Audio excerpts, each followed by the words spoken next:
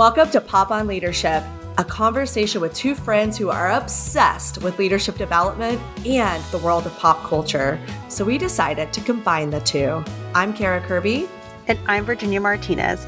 We work with organizations all over the world to inspire and implement people-first practices. We're here to talk about navigating the workplace, and we do it through the lens of great television. Let's get into it. Okay, everyone, welcome back. We are about to start season 3 of Ted Lasso, Pop on Leadership. Thank you so much to everybody who has been along this journey with us so far. It's been so much fun to hear all of your feedback and just, I don't know, it makes us feel real special that everybody is listening along to all of our ideas and just being there with us. So we thank you for coming along this far with us. And to think that for episode 1 of season 3, I surprised you in North Carolina. And it's been a whole season. So we had to we intentionally waited for season 3 to be over to start talking about it. Not because we didn't try, but we tried and it was weird. Yeah, it was weird. We couldn't even really put our thumb on it. I think it was because we were trying to guess. We were spending so much of our time trying to guess what was going on, and that it took us out of the flow of how we normally talk about the podcast. Yeah. Fun times. We're going to have to plan another trip where we see each other in person again. I'm coming to you. I'm coming to you this time. Great. Good. Do you know what people reached out to me the most about was they loved that we went to a psychic together. It's going to be a thing. Yeah. And coincidentally, Rebecca goes and sees a psychic in this season. So people were like, oh my God, you guys went to a psychic. And then Rebecca went to psychic. I'm like, we didn't plan it that way. We didn't know that was going to happen. So here's the deal, though. When I come out to the West Coast to see you, I think our psychic experience, just because of how you are, is going to be on a totally different level. Like, you're definitely going to go. I mean, the next time you go to North Carolina, it'll be on a totally different level, too. I'll do some research this time, but I have a feeling you're going to do a research and we're going to have a whole experience around it. Oh, my God. Yeah. Yeah, there would be ayahuasca. Just kidding. I've never done that. And I'm actually quite scared too. I'm the lady who's like, oh, I've taken too much Claritin D. Anyway. Tell me you're middle-aged without telling me you're middle-aged. Yes. I surprised you. You had you did quite literally did not know I was coming. So I almost had a heart attack. Yeah. All right. So season 3 of Ted Lasso, episode 1, Smells Like Mean Spirit. Opens up, Ted's a little disheveled. I think this is a foreshadowing for at least the first half of this season. He's just seems out of sorts, right? And he's at the airport. We find out that he just spent 6 weeks over the summer with his kid Henry. Henry's flying back. So there's this moment where, you can tell Ted's like, hey, you know why I'm staying? He's really torn. He's sad. We're not quite sure, where his head's at. And Henry's like, yeah, you're going to win the whole thing. And Ted's like, well, winning isn't everything. He's like, well, you got to try. So right there, we kick off season 3 with this, what I think some foreshadowing here. And essentially this first episode is what we find out is, all the pundits, all the papers, all the sports reporters, everyone on Twitter is predicting that Richmond is going to end up last in their league, right? And that Rupert's team, West Ham, which is now being coached by Nate, will end up first. So that's the backdrop. We've got a couple of other things. We see Keeley in her new job. We can talk about that. But sort of the big thing is Ted's disheveled. We're not quite sure where his head's at. There's this tension around winning and losing, and everyone's predicting them to lose. So that's, yeah. And Rebecca's not happy about it. No, she's not. But I would say, too, not only is Rebecca not happy about it, she's taking it, I don't know if this is exactly right, but she's kind of taking it personally because she's making it about her and Rupert. Definitely. You know what's interesting? I think that we need to talk about the Rebecca situation because I think that this happens often inside of our careers, inside of our journeys. I had a boss one time, like, and she was awesome, but she was giving this talk to a group of women leaders in my last company, and she was saying that you have to be really careful whenever you set a goal, because when you meet that goal, it can be a little bit unsettling on the other side. So she would describe this story of how when she was a little girl, how she always wanted to go to Australia. So she wanted to go to the Eiffel Tower, she wanted to go to Australia. Like those were her big dreams of her life. And she always was like, that is the pinnacle of like what I want to do. And then she got to do those things early on in life. And she was saying, it was like, okay, then what next? And that can be unsettling. And I think that that's happening with the team. I think that Rebecca, her motivations are also changing. Her purpose is changing. She's trying to figure that out. But so I think that, like, let's talk about this for a second. What do you do whenever you do meet your goal, like your ultimate goal, and then you're unsettled from it? Like, has that ever happened to you before? Well, as an Enneagram 3, absolutely. You're saying people don't behave this way? I think, no, that's a good question too. Is that a human experience? Is that everyone, everyone forgets to set the goal after the goal? Well, yeah, there's that sort of what comes next. I can definitely talk about that when I decided to go off on my own and how I had to like set new measures of success and goals for myself, right? Because I no longer had the sort of infrastructure or blueprint of what a company puts forward as like you go through these steps and you get promoted and these are the titles, right? So I had to kind of create that for myself, knowing myself, because the whole point of this Rebecca thing needed to know like what's next, right? Anyway, but I'm getting better at this, but I have always been the person that it's really hard to look back and appreciate the successes or how far I've come. And instead it's like, okay, what's next? What's next? What's next? And feeling, and until that, like what's next is defined and I have a plan towards it, feeling very unmoored, feeling unproductive, feeling like I'm unaccomplished, even though I stand upon, all these other things I've done to get me to this place. So I've had to do a lot of work to really shift my mindset around that, but it can feel disorienting. It can feel destabilizing when you're like, wait, what am I pointing towards next? I don't have a plan, Yeah. What's next is defined. Like that's I think that sums it up, because it's interesting. It's like you have to be especially in entrepreneurship, you have to be in this place where you have goals, but you're also just like okay with the ambiguity of the situation. And that's really hard. That's really hard as well. Yeah. One thing I told myself when I decided to go off and consult and freelance on my own was that I didn't want just the dollar amount to be the measure of success, right? Like it is a measure, like how much am I billing clients? How much am I bringing in? Of course, it is a measure. Like we have to live and pay a mortgage, et cetera, et cetera. So I'm not saying it's not important, but I didn't want it to be the only thing. Mm-hmm. And so that was really interesting too, because how do I want to feel successful, right?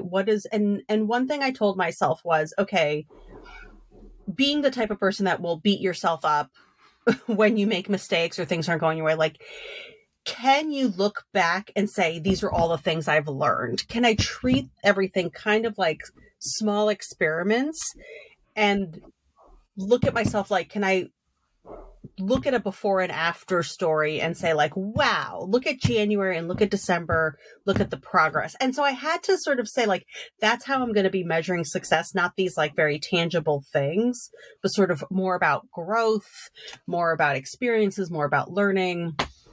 Yeah. And I think that's the healthy response, right? Is like getting to that point of like, I'm acknowledging the growth and the journey that I'm having along the way. Yeah, Yeah. but it's totally hard. And so I think if you go back to Rebecca, right, like, so they achieved this big goal. And so now she's doing this weird thing where she's focusing all of her energy into beating Rupert, which I mean, obviously it's not the right goal, but she needs to go through a process of figuring out, like, what's my new purpose? Like, what's my new goal now that we've done this? And she's healing from that whole situation. So, and we hear her say that in this episode that, like she is changing, but yeah, but she's in limbo as well. She's also taking it quite personally, right? And he is a jerk or what have you, but I don't know if he's actually thinking about her as much as she thinks he is, which probably might hurt her even more. And we know she gets to that realization eventually, but she thinks it's like me and him in this battle. And so, like, when he buys West Ham, she kind of is like, okay, now he's like my personal rival. Like, he was this annoyance, but now here we go head to head. Oh, his team was predicted to land first. Our team, it's like, we are now enemies. And Ted brings this up. He tries to reframe it for her. And like, she's like, Rupert's predicted to win. And Ted jokingly was like, so Rupert's playing this year? Like, trying to get her to see, like, we got to focus on the team. This is not a Rebecca Rupert thing. And she's not quite there yet. Yeah. But I want to go back to something that you said, that Rupert doesn't think about her. I mean, Rupert's a narcissist, right? So I think he still wants to control her. He still wants to know that she's bothered by him. And it's because that's like how he feels loved or whatever, like in his sick little mind. Right. So yeah, I do think that he intentionally, like, wants to stay under her skin and wants to feel like he has control over her. Like that's his happy place. Yeah. But she's letting it happen. Like, and I think that's what Ted's trying to tell her, is that by focusing in on him, it's like that expression, if you drink poison, expect another person to get harmed. Like, she's drinking the Rupert poison, and he knows it right now. And that's where he likes to keep her. Yeah, no, that's true. I think he does knows that it's a form of control if she's still bothered by him. Yeah. Ugh, Rupert. Rupert. So gross. Oh my God. Rupert is so gross. He's like best friends with the Sackler family. This season is so funny. His office is all black. He dresses in all black. His coat looks like this cape. He's just like a villain. No. Remember me telling you that, like, I thought this season, well, I do still think this season is about Ted getting his groove back, right? Yeah. I think that we see that that's not like the main storyline, but I thought that was going to be the storyline, is that they were going to, like, we always have these metaphors and these motifs of movies throughout the episodes. So I thought that it, like, the how to get your groove back was going to be the motif through this season. Yeah. We could maybe make a case that it was, but I don't really think it wasn't as strong now that I've seen the whole thing. But if you're looking at it, like, Rupert is so Dr. Evil. Yeah, they went all in on the symbolism with Rupert. Like the window that he has, yes. like they should have it was a miss that he didn't have a cat in his office that he's like stroking while he's talking to Nate. Yeah, for sure. They definitely played it up with Rupert this season, which is pretty funny. Another thing that came up, I think, Ted talks about this. It comes up in the second episode as well. But this idea of when to let go, like, should you quit something? What if you've outgrown it? Those are my words, not necessarily Ted's. But we get the sense that his, like, heart's not quite in it. Mm-hmm. But that he isn't comfortable quitting, right? And yet there's this tension with his family. Like, he doesn't want to be seen as a quitter with his family. He doesn't want to be seen as a quitter with the team. He doesn't want to. So he's kind of lost a little bit. To your point, he's what's my purpose? Like, where am I putting my effort? It feels like if I put my effort all here, I'm letting down this area of my life. And, so that seems like a big theme this season for sure. That's kind of unfolded in episode 1. Yeah, that he has to listen to himself. that no, yeah, like Yeah. he doesn't. I don't think Ted. Like, I mean, I personally. I mean, I don't know if this is an Enneagram 7 thing. We'll have to ask. We'll have to ask Sandia. But like, is that self-sacrifice? That like I'm Mm-hmm. going to give everything that I have to like a person, to a company, but I'm not going to listen to myself because I'm always trying to like make other people happy. Like, I think that like that's definitely something I've had to work on in my life. But like but that's Ted as well. Like that idea of like, I can't quit because I have to be this person for everybody else instead of listening to myself. Yeah, I also wonder if it's like related to his, to some extent, tuning out negativity, Mm-hmm. sometimes leaning into toxic positivity.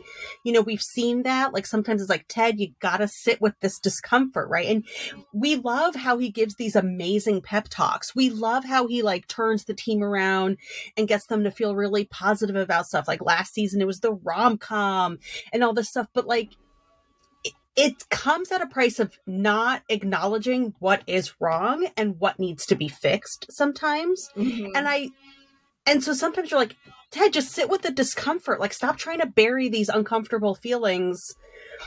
It's okay to have some like negative moments. And I think that's happening even with him, that it's almost like he's been pushing them down for so long that it's hard for him to, like, to your point, not listen to himself anymore because it's bubbling up and he's got to deal with like negative feelings. Yeah, he's got to listen to himself and he's got to deal with negative feelings. And I mean, that's why we see him having so many, mental health issues throughout these series, which I think is such a beautiful thing to talk about and to build this story around as well. That like Ted is the metaphor for that. Like if you do not deal with your negative feelings, they're going to come up in different ways. You're either going to really get a dependence on some kind of substance, right? Because that's what a lot of people do when they have a lot of negativity, is that they're just like, oh, well, I don't want to deal with that, so I'm going to put it in substance. Like it'll affect their sleeping habits. It affects all these different parts of your life. And what you really have to do at the end of the day is just sit in those negative feelings for them to go away. Because they don't go away unless you do that. Yeah, and do you think, like, one of the things that just came to me as you were saying that is there's a little bit of Ted phoning it in. So there is something Mm-hmm. really interesting there. Like when you get to a job where you're like just not into it, it's not that you're bad at it. It's not that you can't do it. It's not that you weren't great at it once, but you're just like, your heart's not in it. Ugh. How to reconcile like that question, like, is it time for me to leave? Right. Mm-hmm. And there's a lot of things that come with it, like, well, what am I going to do next, or where am I going to go, and I got to find a job, and that's scary, and then I got to start all over, and will this team hate me if I leave? Like all those things bubble up. But it's very clear, like, when you start phoning it in, especially for someone that like usually shows up as loving their job, I mean, I've had those moments myself, and I don't like myself when I'm there because I love when I'm really committed to something. And I I feel like, mm. yeah, go ahead. No, I was just going to say, like, I think so many people could probably relate to that too. It is the worst feeling whenever you feel like you are phoning it in. It's like that languishing feeling of, Mhm. I just don't care about what I'm doing. And I think that we've talked about this before. I do think that there is some time periods in life where a job that you're not super passionate about and that you can phone it in is okay. When you like Mhm. if you have a new baby and you have a job where you can phone it in, beautiful situation, right? Like there's periods in life where it's okay, but you can't stay there very long where you're like not proud of what you're doing and you're not feeling really good about your doing, because it'll start to wear on you and you'll show up like we see Mhm. Ted Lasso showing up right in this first season. Yeah. It's a really tricky thing because there's like phoning it in, and then there's spending every single second obsessed with work. It's like finding that happy medium of, I am giving this my best, but it's not consuming me, right? And that's a hard thing. And that might change day to day, week to week, job to job. It is not something that people just get perfectly. It is a constant turning of knobs and dials and levers. So there might be times, to your point, whether it's a period of your life or a week or just a season, where you're just like, I gotta phone it in for my mental health. But then you're right. It starts to be like, I don't like sitting in this space for too long. I don't want to sit on a Zoom meeting just for the sake of sitting on a Zoom meeting because I'm going to start having an existential crisis. So there's that. Oh, there's so much to be said about just the opportunity to improve and redesign meetings now in a mostly virtual hybrid world. Yes, absolutely. All right. So Ted needs his mojo back. Rebecca is a little lost. Everybody's a little lost right now. Yeah. The season opened up and you're like, oh, wait, I this is the cast and crew I love, but everyone feels a little funky, including, I think before we wrap up, we got to talk about Keeley. Oh yeah, we do have to talk about Keeley. Yeah. I was excited about this storyline, but it starts off very weird. I was excited about the storyline too, and I, without giving away too many spoilers, I don't love how they represented Keeley this season. Me neither. There was so much. I had a lot of hope because I talk about this ad nauseum, but like I want there, just like Ted Lasso has been a different metaphor of how you show up at work. I thought that they were going to give us that with Keeley, of like how important it is to have an energetic, optimistic leader of an organization, and they can be just as powerful, right? Like I was so hoping that they were going to be like, okay, let's give Keeley some leadership training.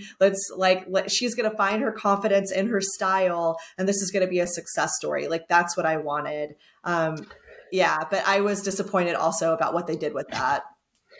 The Keeley that you see at the end of season 2, like who just had this spread in Vanity Fair, who makes the really hard decision not to travel with Roy for 6 weeks because she is going to start her new business and it is taking it seriously.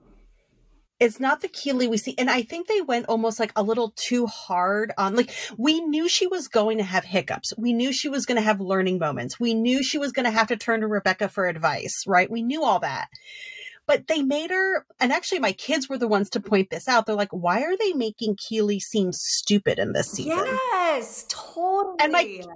And it was my kids that put their finger on it. They're like, Keeley's not that dumb. And she's so smart. Like, and it's like small ways. It's like the CFO she didn't know thing. Like they made her into blonde. Like, come on, Yeah, it was so cliche. It was like she has held senior positions and has worked within like the AFC Richmond like executive team. She knows what these titles are. To say like that she didn't know what CFO meant, I was like, what's going on here? Like that was the first sign of like weird.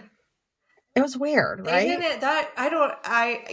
Writers of Ted Lasso, we love you, but that could have had some notes. Y'all did Keeley dirty. You did Keeley dirty this. Keeley dirty, and it wasn't even funny. I mean, I guess like one angle you could say was that like if you're showing someone going into entrepreneurship that it's not going to be an overnight success, which I love. I love showing no overnight successes. And that sometimes you can start a company, it could go under, and then you have to get back up again and start a new one, right? Because that's usually how that journey goes. But yeah, they made her look like she was like a dumb blonde that was like, And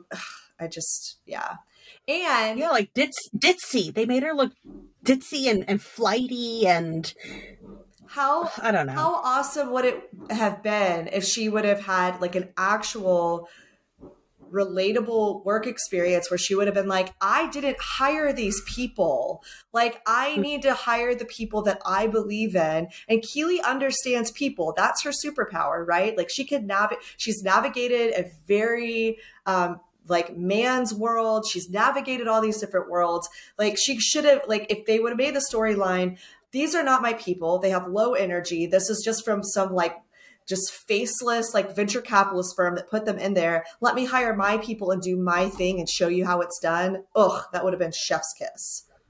Yeah. And look, it's also relatable that she's like, oh my gosh, I have this big opportunity. Beggars can't be choosers. I'm not going to rock the boat just yet. Like that could be very relatable. I hear you. Like probably the Keeley of the past would have gotten to that point. right? Like, I got to surround myself with people I trust. I got to surround myself with people who get me, who share my vision.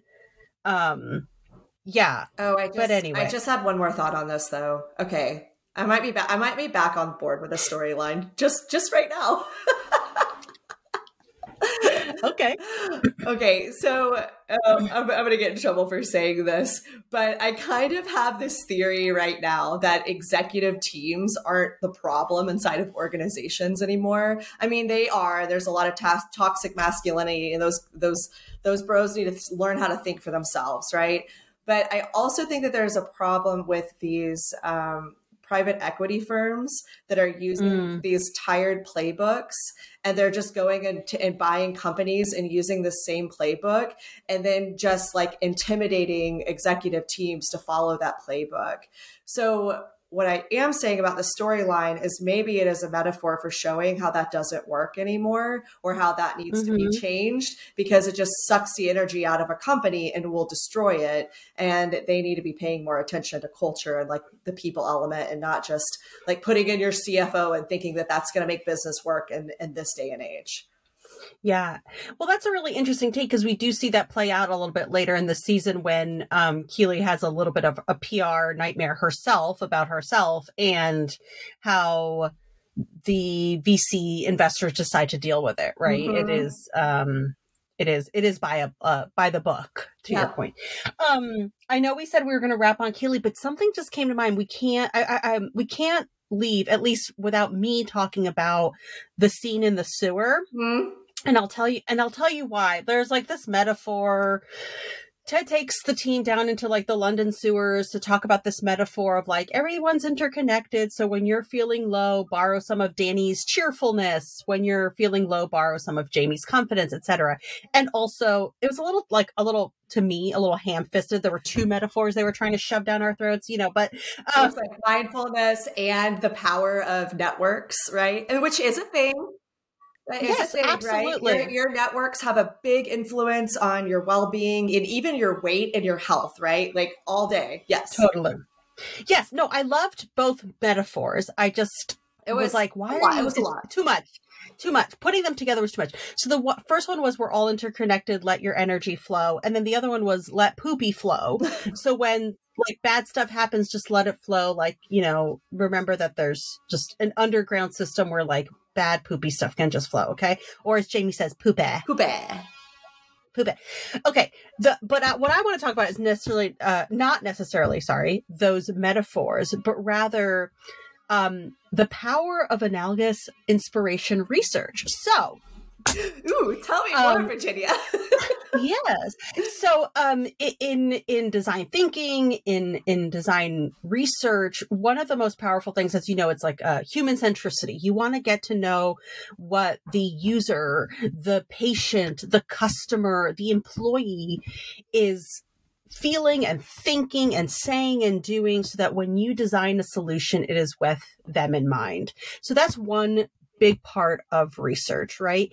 The other thing that design thinking does really well is this, you could call it looking out, you could call it inspirational research, you could call it analogous research, but like, what are things that take us out of our day-to-day that could spark new ideas? And so there's one example from IDEO that to this point, like it could be like an urban legend. It's been told and retold so many times that I think the story I have might be like 5% true at this point.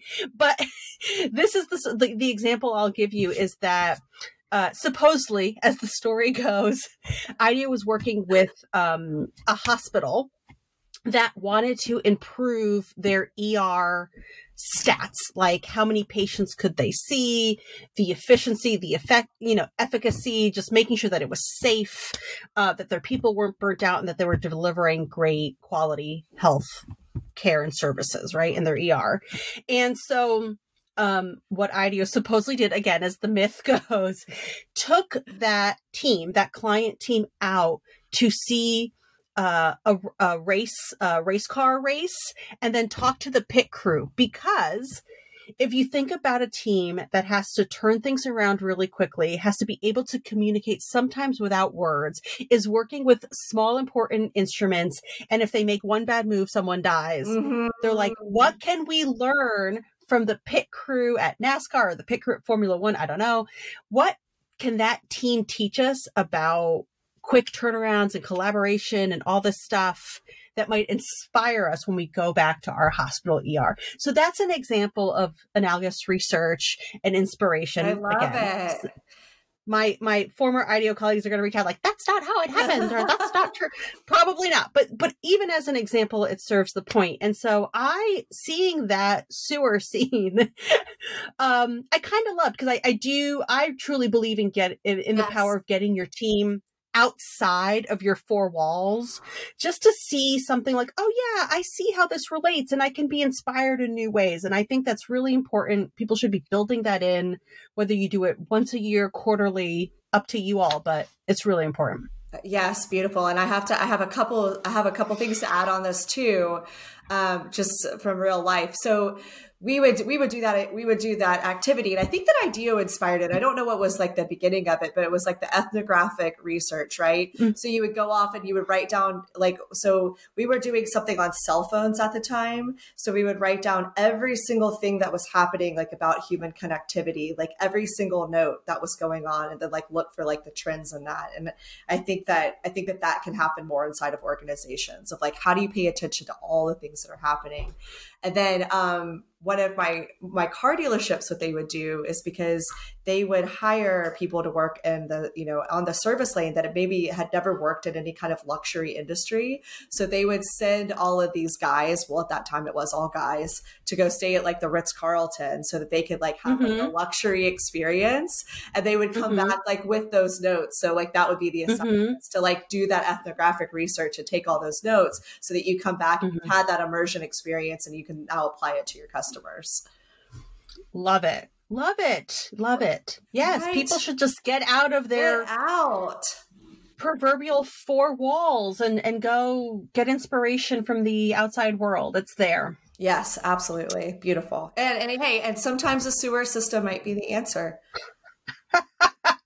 Yes, many, many metaphors are coming from the sewer. If you have a bunch of bros that don't understand mindfulness and you need them to get out of their negativity, maybe just take them to a sewer. That's what we've learned today. Yeah. If boys don't understand mindfulness, but they understand poop. As a mom of boys, they understand poop. Yeah. Oh my God. This feels like a good place to stop. This is a poop stop. Stop. All right, everybody. Thank you so much. We are back. Season 3, episode 1. We can't wait to see you along for the ride. Thank you so much. We're glad to be back. We're glad you're back too. Take care.